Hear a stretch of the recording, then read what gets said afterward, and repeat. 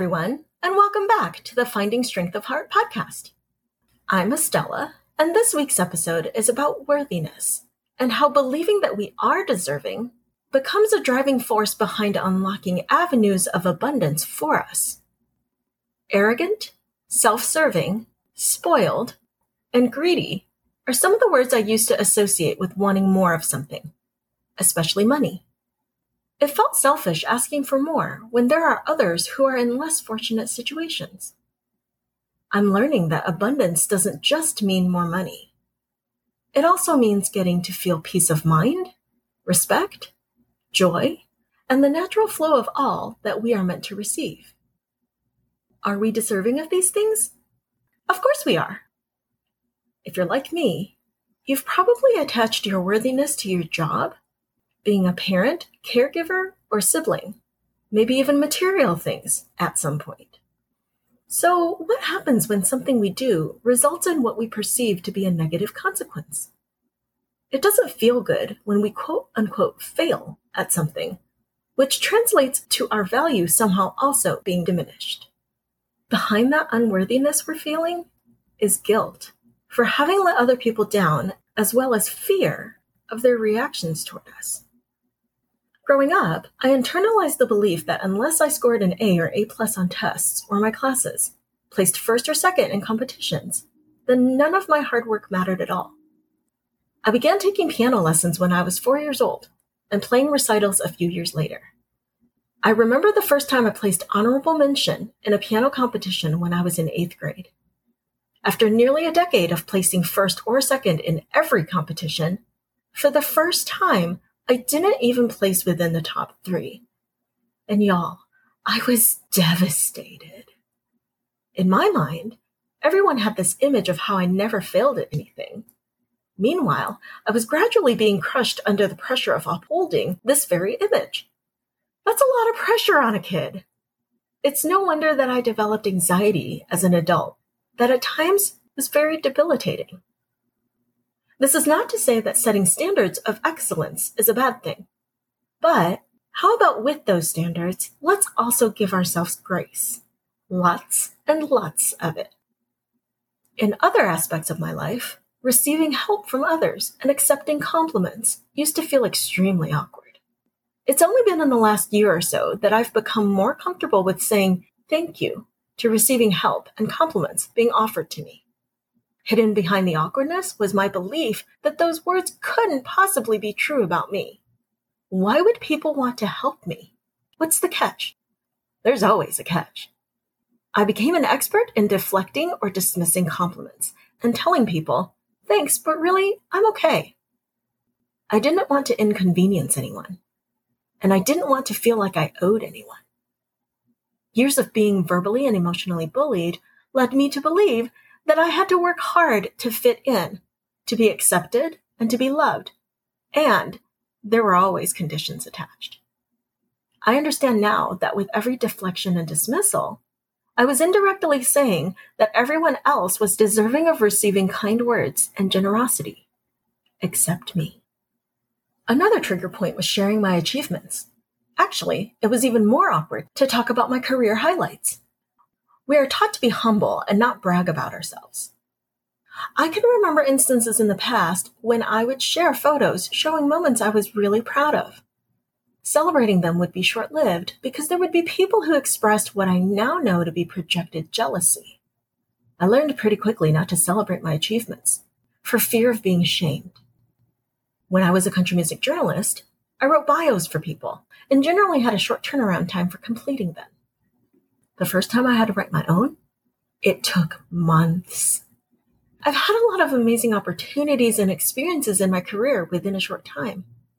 Why is it so difficult to write about them? It all came down to my feeling that, as amazing as these opportunities and experiences were, they still weren't worth mentioning. Here's one of my favorite analogies about self-worth. Imagine finding a crumpled $20 bill on the ground. As you pick it up, you see that it has been ripped into pieces and taped back together. So, what is it worth? The value is still the same. $20. Y'all know where I'm going with this, right? The exact same thing applies to our self-worth. Negative things people say to us and the weight we carry around believing we are constantly being judged can cause unnecessary distress. I've come to learn that most of the time, those people are hurting deeply, and therefore, the things they're trying to project onto us actually have nothing to do with us, which ultimately means their words and actions about or towards us do not change our value. You get to choose whether or not to believe the negative things people say about you. Life isn't going to be roses and rainbows all the time. We don't have control over what people will or won't say or do to us, but we do get to choose how we react to them. I choose compassion for their pain and kindness for myself. I've spent the last 5 or so years unlearning and letting go of old beliefs to make way for new ones. In this next chapter, I'm on a mission to find ways to embody the belief that I am deserving of things like abundance and success, which will inevitably lead me to receive them. Recently, I found myself downplaying my efforts yet again. Wait, I thought we were past this. The thing with healing is that you don't ever reach a finite destination. There's not a set timeline for completion on your healing. I'm coming off of a 4-month hiatus from my podcast and coaching. And there were days where the thought, I haven't done anything podcast or coaching related, had me feeling pity for myself.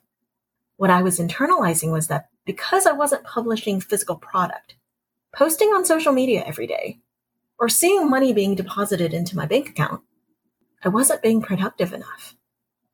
After moving into my new home, I knew my body and mind needed a recharge, and the longer I didn't allow for that to happen, the longer I was blocking the natural flow of inspiration. Take this very episode, for example. I got the idea for the theme in June, but it wasn't until last week that the words flowed out without my having to force thoughts onto paper. I've been doing a lot of mindset work with 2 coaches. Shout out to Dr. Beverly Wixom, who is helping me discover and fine-tune my beliefs around abundance, and to Whitney Barbary for helping me reaffirm to myself that there is nothing that I need to fix about myself for people to want to buy from me. I just need to show up as my unfiltered and unwatered down self. This was also a major aha moment for me, because that's the heartbeat of my own message as a self-acceptance coach that I want to model for my clients. I look at how I used the past 4 months to rest and recharge, and then invest in myself, making it an intentional practice to clear out old beliefs and filling my mind with new beliefs around money and abundance. I trusted that the mindset shifts, growth, and expansion would lead to creating content for my podcast episodes and coaching programs, and I'm already seeing evidence of this. Turns out, I was plenty productive. One of my favorite things to do is refresh spaces around my home, because I do not feel inspired in cluttered spaces. Every 6 to 8 months, I'll change out or rearrange furniture, create new layouts for photos and artwork, or do a general reorganization. In the same way, clearing out mental clutter helps make room for new beliefs and thoughts. Things cannot flow in if your mind is still holding on to beliefs that you aren't deserving of money, love, joy, and anything else you might want to invite more of into your life. Hang on to those beliefs long enough, and you may experience a physical clearing out. This is our body's way of removing the toxicity it's been collecting. It's very involuntary. And because our minds are connected to our bodies, when we encounter mental blocks, we also end up feeling discomfort or can come down with an illness. When I recognize this happening to me, I take it as a sign that things are about to start flowing again. I have also found it helpful to detach my value from my productivity level and achievements. Even though I didn't get through my entire to-do list today, that doesn't make me a lazy person. Even though I didn't get the job, that doesn't mean I'm not smart. Even though I didn't get the grant I applied for, doesn't mean my business idea or plan is a bad one. Even though I'm asking for help, that doesn't make me an incompetent person. One doesn't cause the other to happen or not happen. The next step is forgiveness.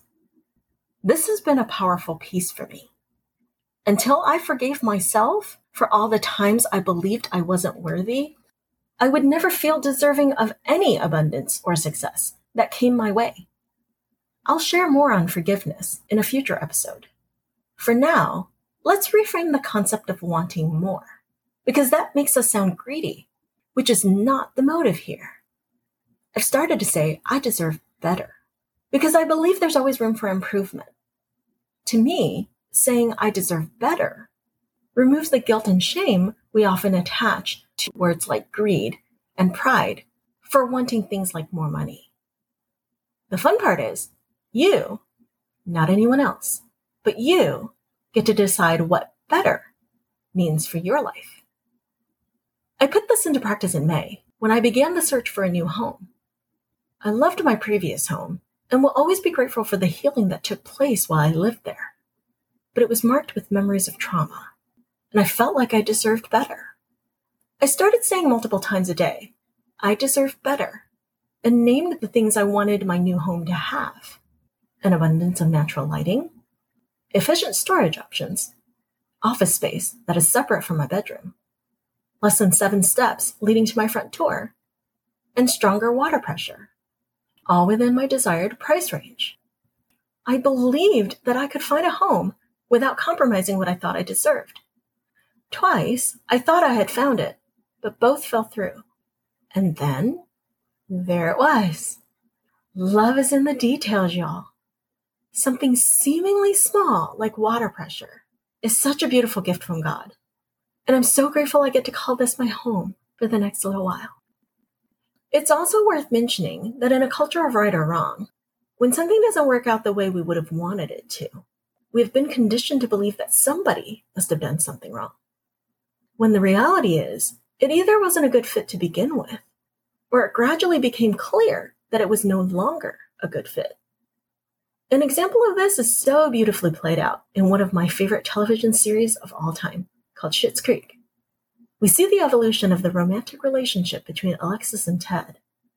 In the final season, they both realize it wasn't going to work out in the long run, but not because both people didn't give it their all.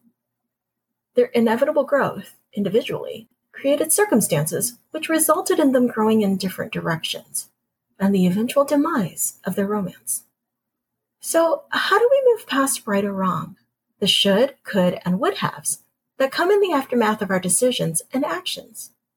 Making a mistake implies we've done something wrong, which then translates into a hit on our self-worth, thus affirming the belief that we aren't deserving. But what if we said, what can I do differently? This promotes a growth mindset. My default response for many years when met with conflicts or challenges was, oh no, what did I do wrong? In this season, I've been asking myself, what am I doing right? I name them, and then I celebrate them. I express gratitude for finding evidence of my choices leading to me feeling worthy. Because at the end of the day, feeling deserving comes from within us. No one else can give it to us or take it away from us. What is something you feel deserving of that you'd like to invite more of into your life? Let me know on Facebook or Instagram at Finding Strength of Heart, or you can email me at findingstrengthofheart@gmail.com. Thanks for tuning in to the Finding Strength of Heart podcast. Did you enjoy this episode? Please let me know by leaving a rating and review. As always, you can connect with me on Instagram or Facebook at Finding Strength of Heart, or via email at findingstrengthofheart@gmail.com. Until next time, take care of you, and we'll chat soon.